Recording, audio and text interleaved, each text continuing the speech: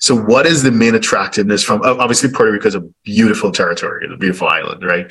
But as a jurisdiction, what is the main benefit of moving to Puerto Rico from the US?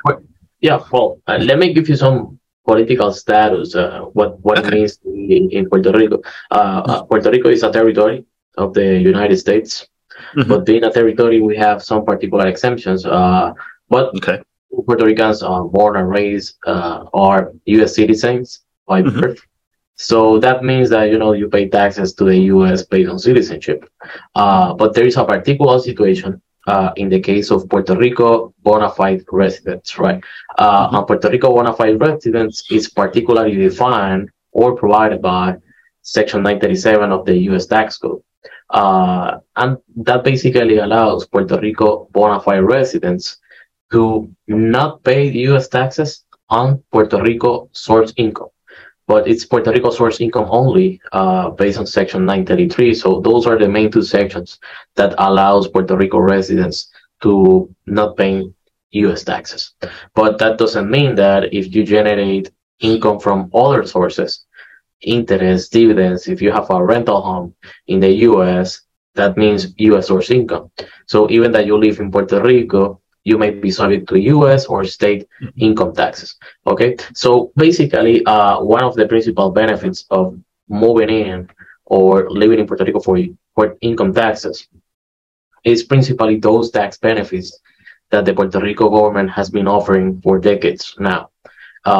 There's an evolution from manufacturing activities, from pharma, airplanes, systems, and services. And since 2012, basically, Puerto Rico enacted Act 20 and 22, that is now Act 60. But basically, those laws basically promotes the relocation of individuals and businesses to Puerto Rico under the premises that they will not pay U.S. taxes. But principally, the benefit is that if you live in Puerto Rico, if you comply with the bona fide resident test, that is a home test, present test, and closer connection, you will be able to exclude from U.S. gross income the Puerto Rico gross income. But basically, that's it. And under the tax benefits, it's principally associated, in the case of the Individual Investors Act, or Act 60 now, it's basically passive income. So it doesn't mean that you move to Puerto Rico and you will not pay more U.S. taxes. So it's only a matter of interest, dividends, and certain capital gains from Puerto Rico sources. But you may be exempt at Puerto Rico level from dividends and interest income taxes. But if the interest and dividends are paid by a U.S. entity or foreign entity, they are still foreign sources, right? Income to the U.S. So it's a matter of making sure that the analysis is completed accordingly with the law, taking into consideration that this is only an exemption at Puerto Rico level. So Puerto Rico may say this is exempt here, but the U.S. may still charge some taxes on it. So it's kind of interesting, but principally, and in Puerto Rico, commonly, Puerto Rico residents doesn't pay U.S. taxes if they are principally W-2 persons, professional services, etc. So it's kind of interesting. But again, it's a territory. We are U.S. citizens.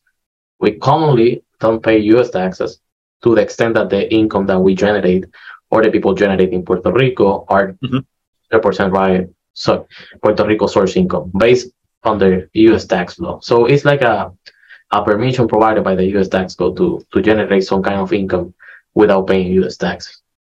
Okay, understood. So if you're a 6, 7, or 8-figure investor, entrepreneur, or business owner who needs a tailor-made solution from a qualified team of professionals, we can help you achieve the international lifestyle, the freedom, and even the tax savings you're looking for. Visit us at htj.tax and live that international life.